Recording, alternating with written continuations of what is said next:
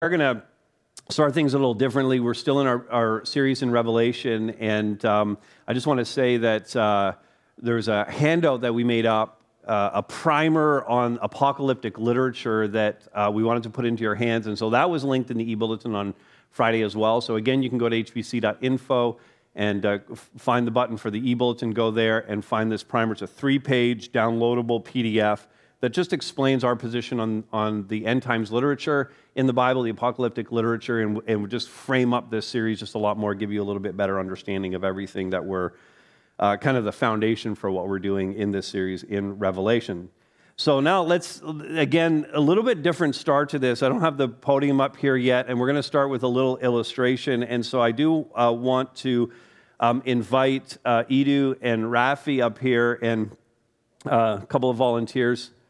Actually, they're on staff, so they had to do this. And Edu was whining about it after first service, so Rafi didn't whine about it that I know of. So these guys, stretch that right out, guys. Nice and taut. Yeah, just that's good as tight as you can get it. Yeah, that's good. And, the apocalyptic literature, we're going to get to this in just a moment. The apocalyptic literature compels us to think about and to grasp the nature of time. And for those of you who like movies with time shifting and going back and forth in time, if you like those kinds of movies, you're going to love this message. If you don't like those kinds of movies, this is going to be exhausting. You're going to need a nap this afternoon. I'm just going to lay it out for you because we're going to talk about time. We want to grasp the nature of time. And as we start the message, just to lay a foundation for this, I'm going to give you 7 very important points about time, and we're going to talk about the timeline behind us. The first thing is we live in time, but God is outside of time. And when we understand this very simple principle that we are in time and God is outside of time, this is going to help us understand a little bit better what John is seeing in the book of Revelation, the visions that he's seeing, and how those all relate to our time period. So imagine that all of this, everything around us is the expanse of eternity. It is infinite, it is 3-dimensional, and it is timeless. And we sing, it's hard for us even to understand this because one of the most beloved hymns of all time is Amazing Grace. And we sing in that hymn, when we've been there 10,000 years, bright shining as the sun. And the problem with that lyric is, there won't be any years and there isn't any sun in eternity. Yet we sing that in our very human attempt to understand what eternity is actually going to be like. It's a very lyrical, poetic way of trying to understand something that's very difficult to understand. Secondly, and relatedly, time is a creation act of God. Time is a creation act of God. Genesis 1:5, God says there was evening and there was morning the first day. Prior to that moment, Genesis 1:4, no seconds, no minutes, no hours, no days, no months, no years, no decades, no centuries. Nothing. There was only what theologians call, if you will, before the timeline, there was what we conceive of as eternity past. That's a phrase that's used by theologians. But even that, the concept of eternity past is a human construct to explain what existed pre-creation in eternity. Thirdly, time has a beginning and an end. The beginning is here with Edu. The end, although undefined for us yet, because we're still on the timeline here somewhere, with Rafi over here. That's the end of the timeline. It has a beginning and an end. Eternity has neither. Even when we use expressions like eternity past and eternity future, they're not exactly accurate because eternity doesn't sit before anything else or after anything else. It's just eternity. It is not constrained by time at all.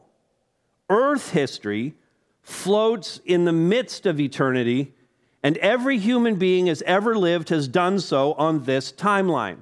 At the beginning of the timeline, Adam and Eve and all the patriarchs and Israel all here. They lived on the timeline. We, somewhere over here, we're not sure where because we don't know where the end of the timeline is. We're living somewhere on this timeline as well. Every human being who's ever lived has done so on the timeline. And then this, a fourth point. The redemptive plan, the plan of salvation of God to save us, which from our perspective occurred on earth at a certain period in time, in reality was accomplished in eternity outside of time. Now let me explain this. First of all, these guys are going to raise this up. See, they know. They had a rehearsal at 9 o'clock. But look at this, the cross in the middle of this timeline. This is going to look cooler for the people on the live stream. We've gone to the wide shot so that they can see this. But the cross there standing at the middle of this, and we don't know, again, we don't know how much time exists on this side of the timeline as it progresses forward into what is our future. For us, the cross, the empty tomb, all of it happened on our timeline. You can lower your arms. I know that's hard. It happened on our timeline at a specific moment in time. But in reality, it happened before the creation. You're saying, like, Todd, that sounds like a wonderful theory, but do you have a verse for me? And I do. In fact, it's in Revelation, and we're going to get to there eventually, Revelation 13:8, where John is remarking that everyone whose name has not been written before the foundation of the world in the book of life of the Lamb who was slain.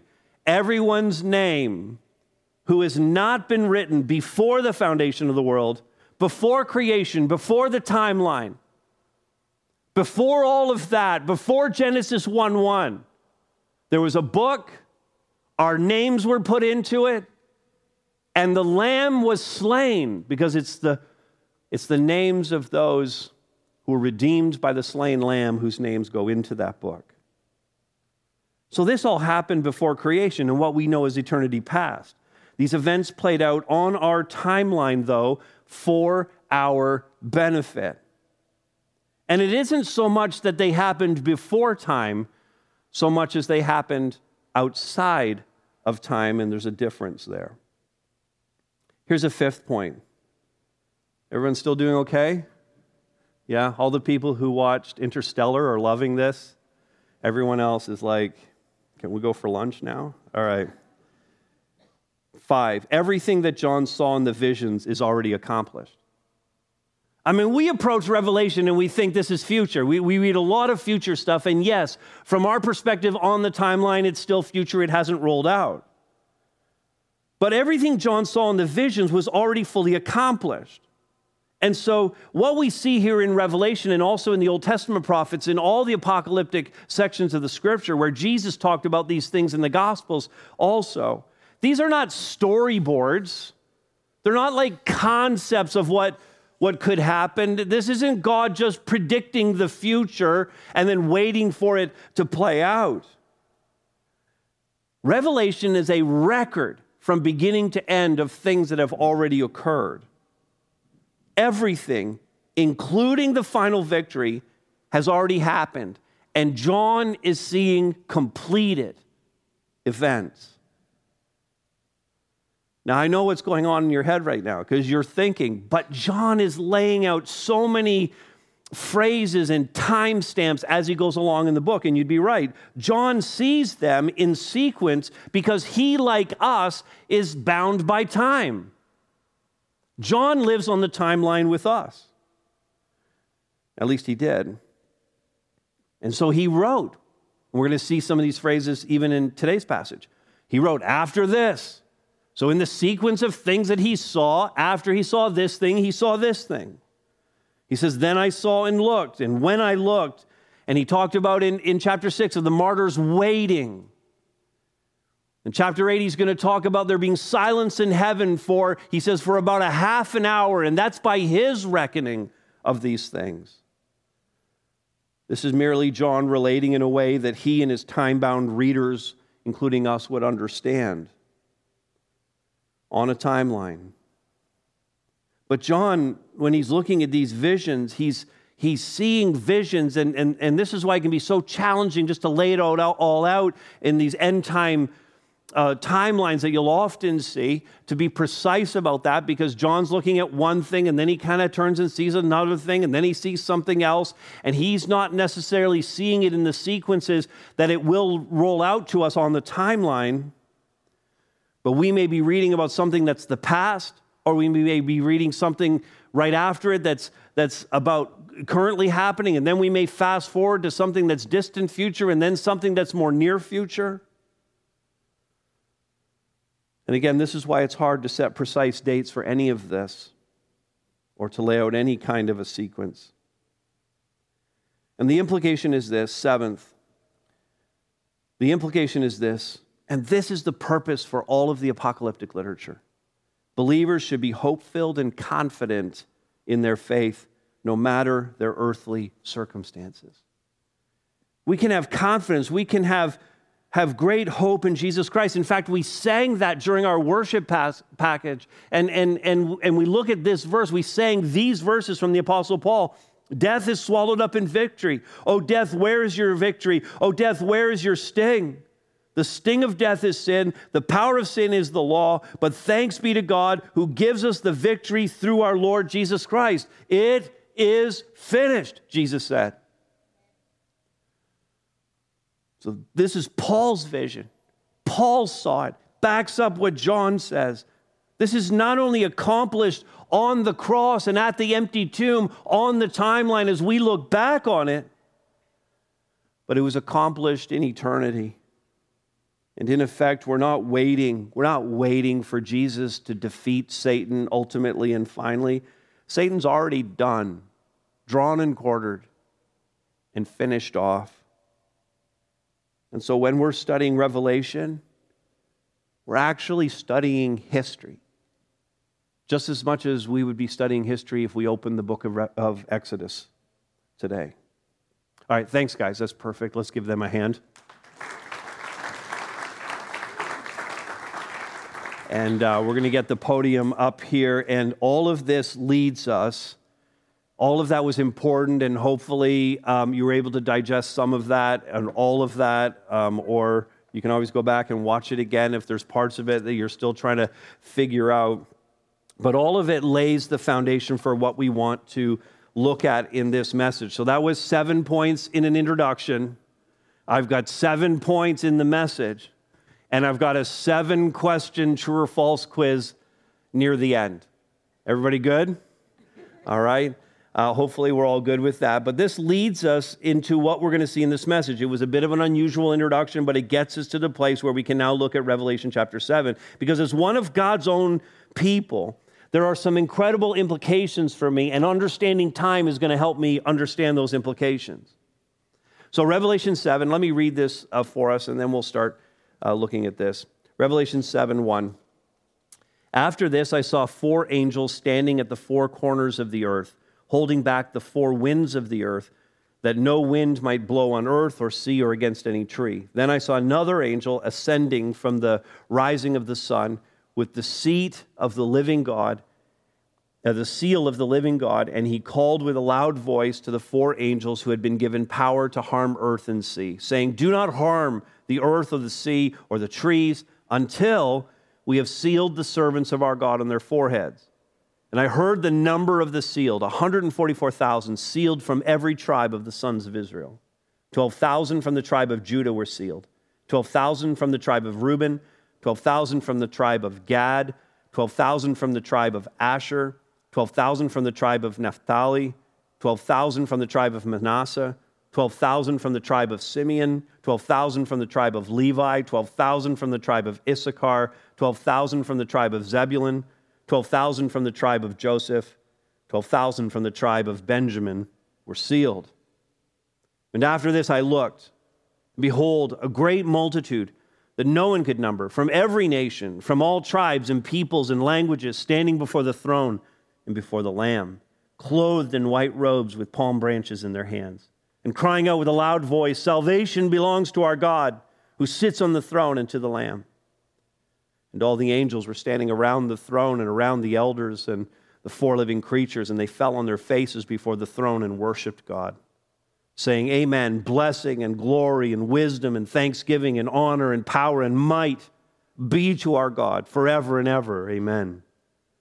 Then one of the elders addressed me, saying, Who are these, clothed in white robes, and from where have they come?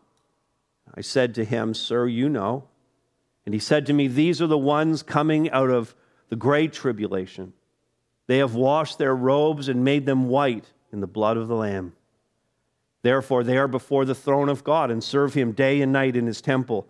And he who sits on the throne will shelter them with his presence. They shall hunger no more, neither thirst any more. The sun shall not strike them, nor any scorching heat.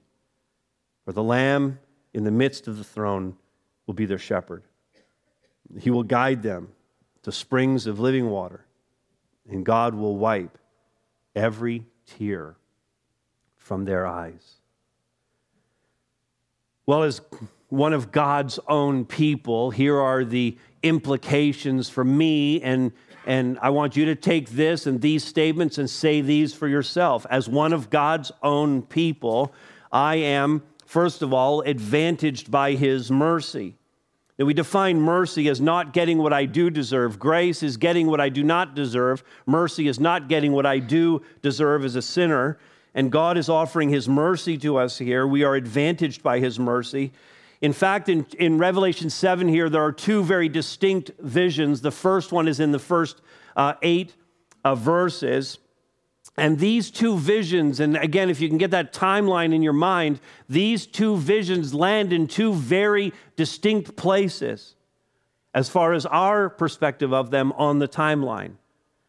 The first vision in the first 8 verses depicts the 144,000, and it starts with this: 4 angels standing at the 4 corners of the earth. Now, by the way, this is a literary device. It's an illustration. Okay, this is not a proof text for flat earthers.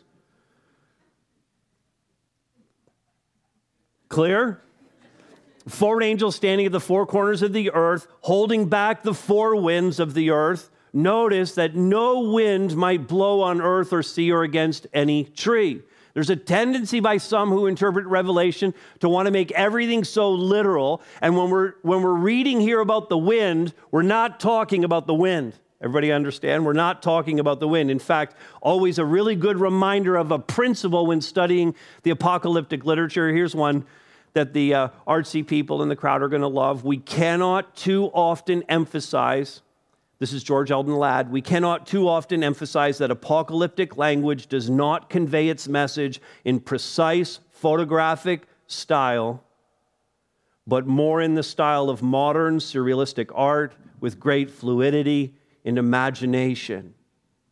In other words, there's like a lot of imagery, there's a lot of visions here that are not meant to be interpreted literally.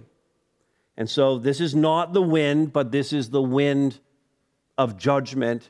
And that's what we were talking about in chapter 6, was the first 6 seals were opened on the scroll, and so much judgment began to roll out.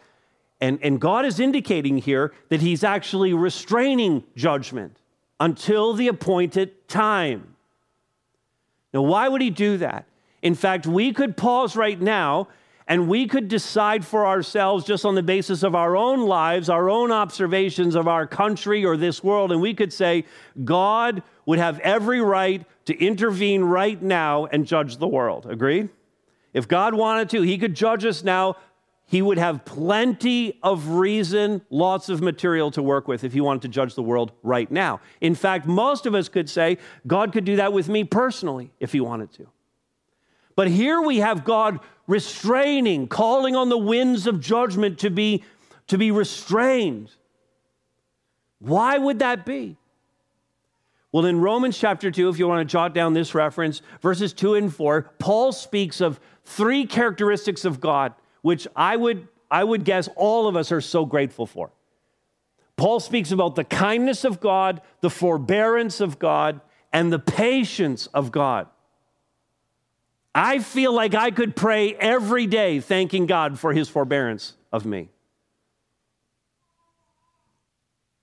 He's so kind. He's so merciful. He doesn't give me what I deserve. so much patience with who I am. And in fact, in that same passage, Romans 2, Paul says that God is all three of these things, and he says that's meant to lead you to repentance. In other words, God wants people to repent, and that's why he's restraining judgment. That's why he's showing everyone mercy, not giving them what they deserve, because he wants them to get it. He wants them to hear the gospel and respond to it. He wants them to find the forgiveness of sin and then not be subject to the judgment. Peter backs this up. He says in a passage about the last days, Peter says this in 2 Peter 3:9, the Lord is not slow to fulfill his promise, as some count slowness, but is patient towards you, not wishing that any should perish, but that all should reach repentance. Now, the reality is a lot of people die rejecting God, rejecting the message of salvation, the gospel. But God's heart is that every single human being would repent and find life in Jesus Christ. And so God's giving enough time for as many as possible to hear that message and respond to it. Any delay in the coming of Christ and the final judgment is intended to provide more opportunities for sinners to be saved and to become Christians. And as believers, if we have the heart of God, because that's his heart, he wants everyone to be saved. And if we had his heart, we'd be joining him in that mission. And we'd be taking advantage of the delay. There's a delay in judgment. God hasn't come yet. God's giving us another day. Let's go out and tell some people about Jesus. Let's live our life more fully for him. Let's call people to repentance. Let's invite them to come and see. Let's go to them and tell them the message of the gospel. Let's live our life for Jesus in front of them. Let's take advantage of the day so that more would know him. So, as his people were advantaged by his mercy, we have 7 of these. We should probably keep going, don't you think? So, secondly, we're also sealed by his Spirit as Christians. We're sealed by his Spirit. See, what we see happening here to the 144,000 is not unique to them, but something that occurs to all believers. Yes, it occurs to them here because they're a special group. We'll talk about that in a moment. But it happens to all believers. We're all sealed by the Holy Spirit. In fact, in verse 2, this angel has the seal of the living God. He's instructed to seal the foreheads of the 144,000. Verse 3 speaks to the delay in judgment we just spoke about. And this delay is until we have sealed the servants of our God on their foreheads. In other words, until the full number of people who are going to get saved are saved. Now the seal, just think about this. The seal, you could think for a moment about a legal seal. You've probably seen this embossing that happens on papers to notarize it, to make it a legal document. The legal seal on a document communicates ownership, or origin, or authenticity, or security.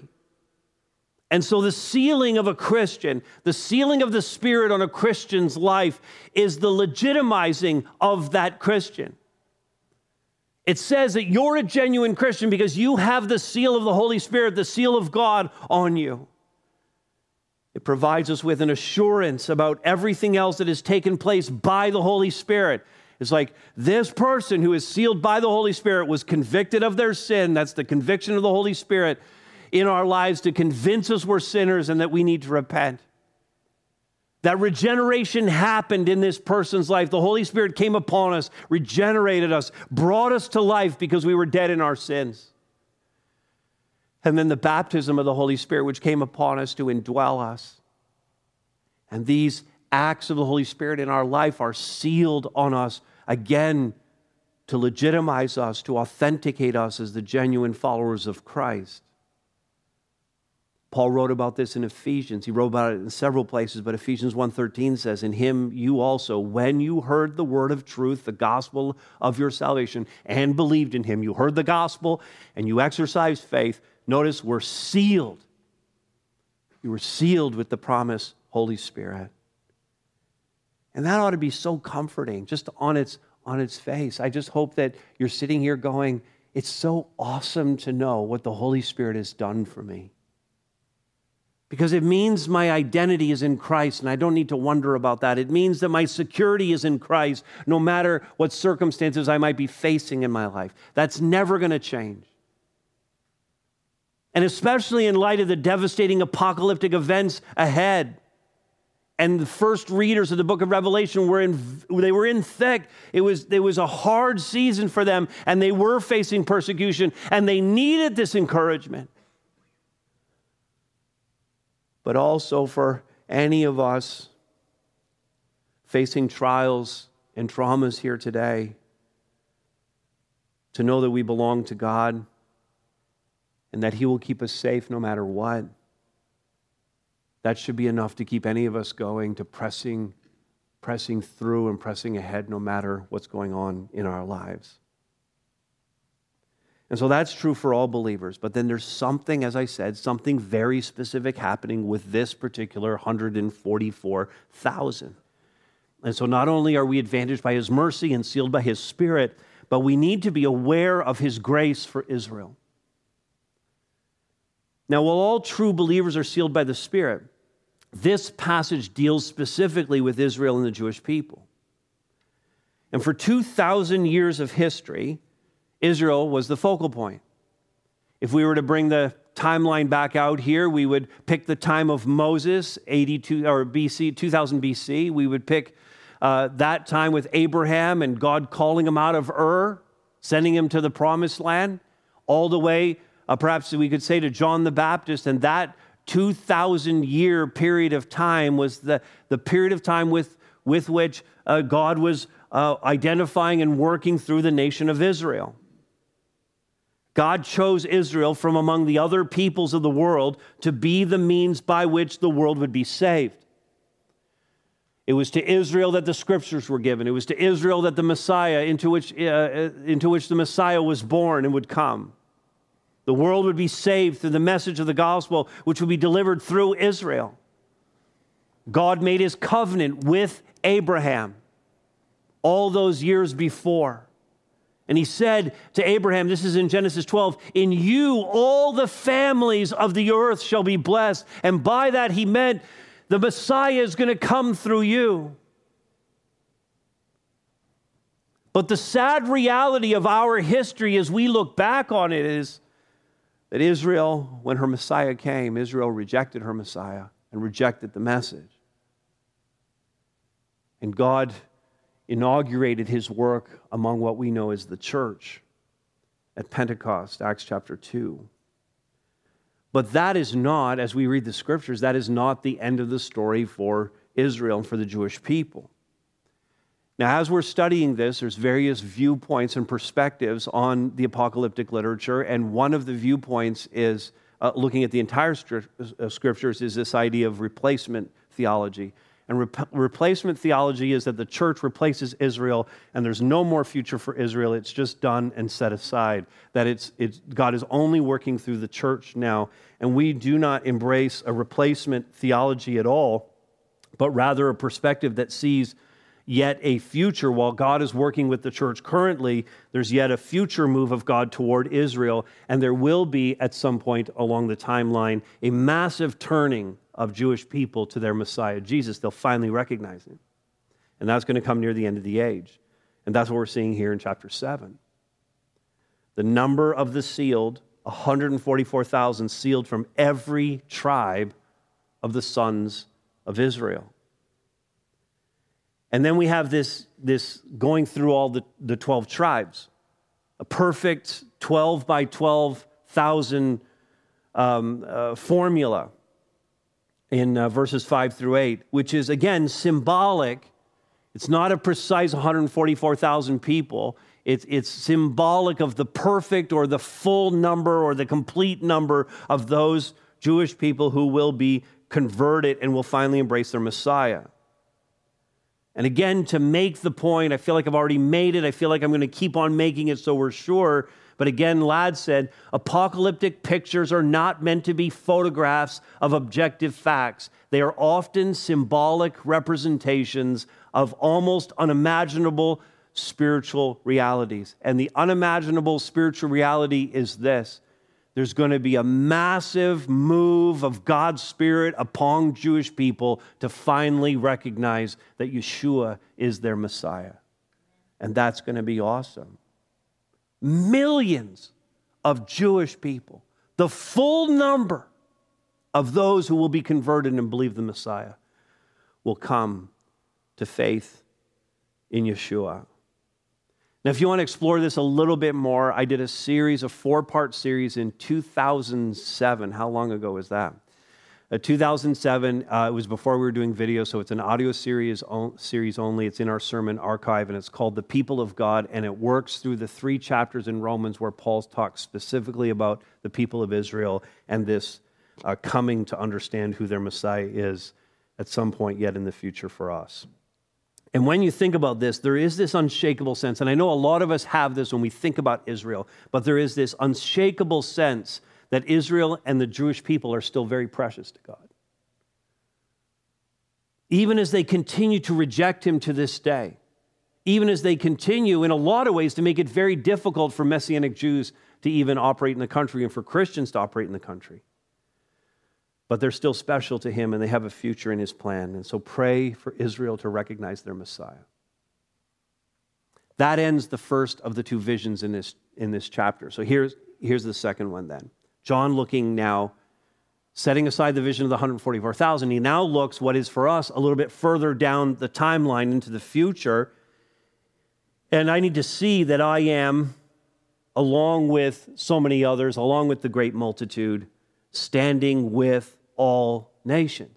Now, this seems to be like a rerun of chapter 5. So it's almost like when John was looking at chapters 4 and 5, and he's looking at that whole picture, and then they got focused on the scroll. In chapter 6, they're unsealing the whole thing, and then we end this interlude. Chapter 7 is like this interlude of these 2 visions, and he's looked at the 144,000, and it's almost like he's glancing back now to this great multitude who are worshiping the Lord. And here's what it says in verse 9, a great multitude that no one could number. Notice that they're from every nation, all tribes and peoples, and that they're speaking all the languages. So it's this amazing multicultural, multilinguistic mass of people. Notice what it does not say. They're not from every religion. Okay, they're from every nation, tribe, people, and languages, but not from every religion. All paths do not lead to God. You must believe in Christ to be in this great multitude. And so they're standing, this great multitude is standing before the throne and before the Lamb. They're clothed in white robes with palm branches in their hands. They're cleansed and they're worshiping the victorious King. That's what the palm branches were all about. They're in this triumphant procession of the victorious King.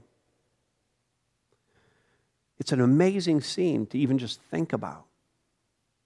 And as we're walking through these implications of all of these principles to us as Christians, and I think about the kingdom of God and how the kingdom of God is realized, but it's not fully consummated. When we read the scriptures, we talk about the now, but not yet. The kingdom of God is now, but it's not yet in the sense that it's not completely realized yet. It's not completely fulfilled. But you and I, as the followers of Christ, we still have to be living out the principles of God's kingdom. As best we can, we need to be living out the principles of God's kingdom now. Even while we wait the consummation of the kingdom yet in the future. We're called to live by these principles. And as it relates then to this heavenly scene, which is this perfected kingdom of God, as we look at this, the scene of every nation, language, tribe, peoples, together. I'll say again, I've said it before, there's simply no room or excuse for racism in the kingdom, and therefore no room for it in the church. Amen? And it isn't enough that we as Christians would be passive non-racists. It isn't enough that we would be passive, uninvolved, non-racists. We have to actively, proactively seek to better understand, love, and care for one another across national, linguistic, tribal, and ethnic lines. Active. In other words, we have to be advocates for this vision of eternity that we're seeing in Revelation chapter 7, that we saw in Revelation chapter 5. We look at that heavenly scene and we say, we want that here now as best we're able. And so every decision we make, every decision you make this week, every decision that I'm faced with that has any sort of racial implication has to be formed by kingdom principles, has to be informed, in fact, by what we're reading here in Revelation 7. Any decision or interaction we have along racial lines cannot be informed by human experience. It cannot be formed by your feelings about something. It cannot be formed by your traditions or where you grew up or this is a good one, how I was raised. It was just how I was raised. That's not good enough for us as Christians. The only principles that matter when confronting matters of racism are what we find in the Scriptures and where we'll find ourselves in eternity. So, yes, Black lives matter. And yes, every child matters. And Christians need to stop objecting to efforts to reconcile historic hurts and looking for every excuse to say no. And instead, because we're people who believe the gospel, we need to be leading the way to bring justice to this world. We need to be the leaders, not passively standing by, not trailing the pack, but leaders. Because we have this vision of the eternal throne room where Black and white and Asian and indigenous are standing before the throne and before the Lamb. Amen? All right. Let's keep going. As one of God's own people, I am eager to join in worship. This mass of redeemed people in verse 10 are crying out with a loud voice. They're rehearsing again what happened to them in Christ, what Christ has done for them. Salvation, they say, belongs to our God. It's not our doing. It's by faith alone, through grace. It's all Him. Salvation belongs to our God who sits on the throne and to the Lamb. The angelic beings who we've been introduced to along the way, they all join in verse 11. All the angels were standing around the throne and around the elders and the four living creatures who are also these powerful angelic beings. And all of them fell on their faces before the throne and worshiped God, saying, and look at these descriptors, Amen, blessing and glory and wisdom and thanksgiving and honor and power and might, stacking up all these superlatives for God. All of these things be to our God forever and ever. Amen. I guess I just want to ask the question, are you eager to join in that eternal worship service? Is there such an eagerness to be there that you would gladly sacrifice anything else to be there right now? Because if that's the goal, if that's really on your heart, is to be there in that great multitude, then we should desire any experience we could possibly get of that now, however frail it might be. I get that we all worship in different ways. I get there are different expressions of worship. I get that there can be people who stand perfectly still and don't look like there's any affect on their faces. And I get that there can be something happening inside of them that only God sees, that's very Holy Spirit and very passionate. And though they show no expression on the outside, I get that they can be worshiping, genuinely worshiping the Lord. And that's why this is such a personal thing. I get that some people are expressive and some people are reserved. I get that in this room, we're all in different places spiritually. I get that we're at different places in terms of our maturity in Christ. I get that we even have a different grasp, depending on how far along we are, a different grasp of our salvation and what Jesus has done for us. I get that we've come from different worship traditions. I get all of that. But let me ask you some very personal, introspective, just for you to consider, not condemning anyone else, not thinking about anything else. You and Jesus. Got the ground rules? Just you and Jesus. We're not condemning anyone. We're not laying anything on anyone else. It's just for us to reflect on these things. But these questions, because, the premise is this. If what we're reading here depicts heavenly worship, everybody's shouting. Everyone's fallen down on their face before the Lord. Like everyone's really responding in eternity. Then that should cause each of us to think about how we're responding here. So true or false? 7 true or false questions. Everything's 7s today.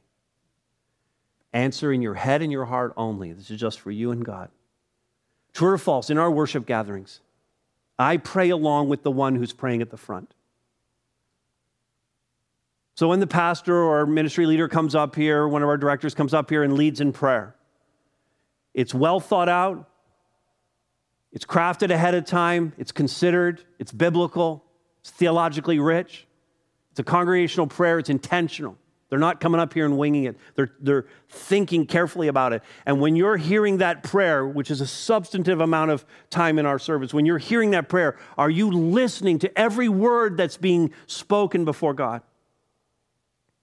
So that you are able at the end of it to say amen and to say amen truthfully. That you have engaged in praying as you were led to pray.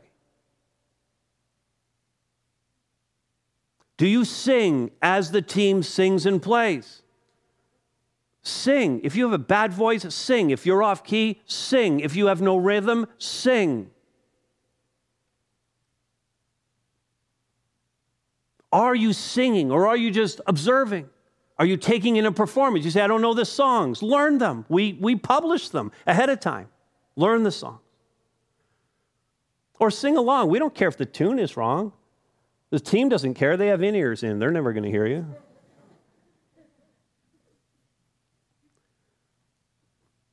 True or false?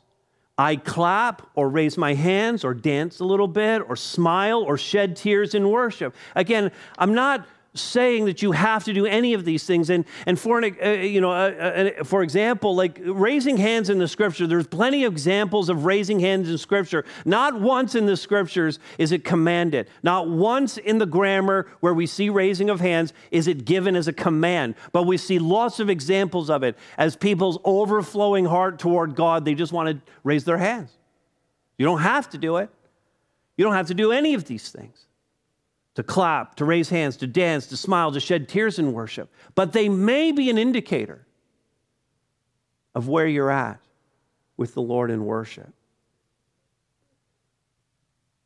True or false? I give generously, cheerfully, willingly, and regularly to the Lord of my finances.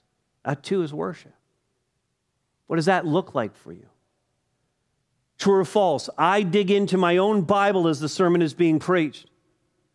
Do you have a Bible open in front of you? I don't care if it's an analog Bible with leather and paper. I don't care if it's on your iPad or it's on your smartphone. You're watching the Word as I'm preaching it. You should not, please hear me, you should not take my word for it.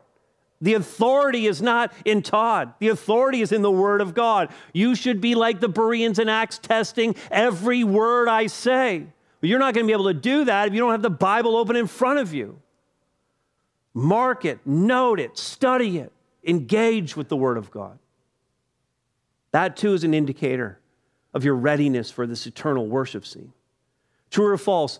I spend this time engaged and undistracted.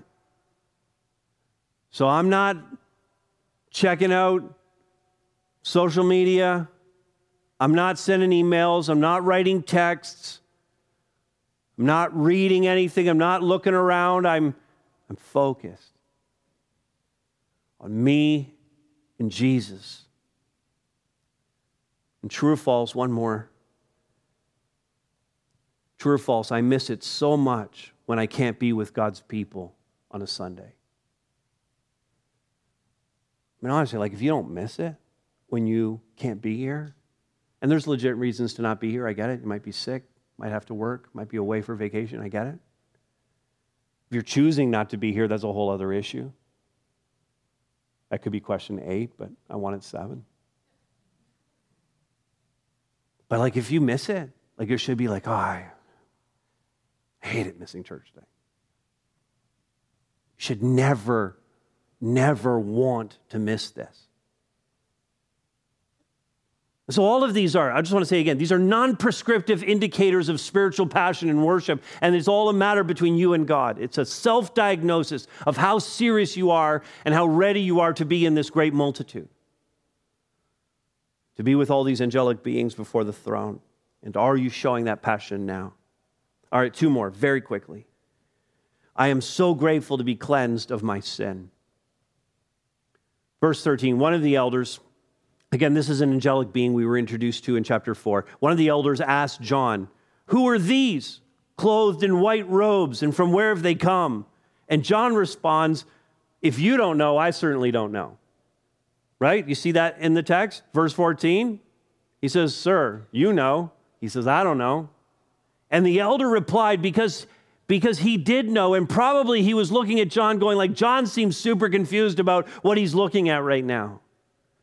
And he says to him, these are the ones coming out of the great tribulation. And so at some period yet future for us, there will be an intense period of persecution unleashed by the 7th seal, which we haven't gotten to yet. And this crowd is largely made up of them. It's tied into the martyrs that we read of in chapter 6. And for all of us, the commonality is having been washed, to be wearing these robes that are made white in the blood of the Lamb. And are you grateful to be cleansed of your sin? And if you are, if you're genuinely, Jesus, thank you. I know just how much of a sinner I am. Thank you for saving me. Thank you for forgiving me. And when you think about that, that should motivate our worship. That should elicit tears. He didn't have to save you. He didn't have to save me, and he did. At great cost. And then finally this. As one of God's own people, I am longing for the day to come. I mean, I hope that all of us have a longing, all of us who are genuine believers have a longing for eternity in our hearts, that it consumes our thoughts, that it motivates our actions and our attitudes, because it'll change everything. If we have this perspective of time and eternity, then that's going to change how we view what's going on now in our lives. There's a sense in which, in fact, in verse 15, there's a sense in which, if this doesn't blow your mind too much, there's a sense in which even as we live down here on the timeline, we're already there in eternity. Before the throne of God, verse 15, serving him day and night in his temple, that we're sheltered in his presence. Verse 16, in fact, is a preview of Revelation 21 all the way to the end of the book, where there's no hunger and there's no thirst, and we're not affected by the sun's scorching heat. We spend our lives looking to be protected, feeling vulnerable. We spend our lives trying to satisfy our hunger and our thirst, more often than not in ways that are unhealthy.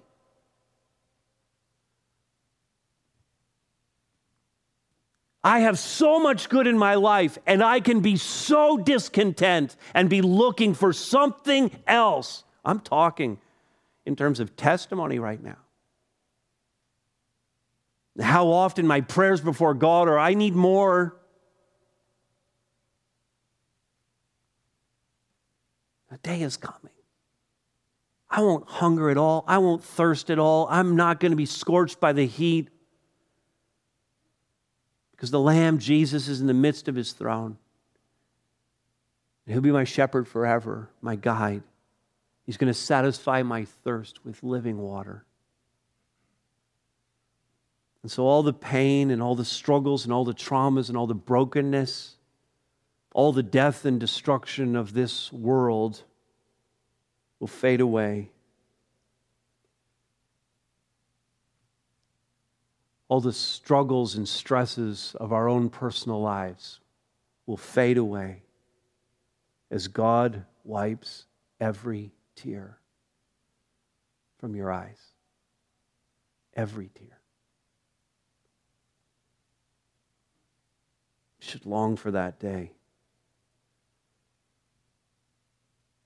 Not only because Jesus has prepared this awesome place for us, but also because we as the people of God will be able to leave this sin-stained, pain-filled, sorrow-plagued world behind us and enjoy his company forever as we step off the timeline at our appointed time and into eternity. That should be the best hope you ever receive. The only hope we really need. I hope it encourages you today.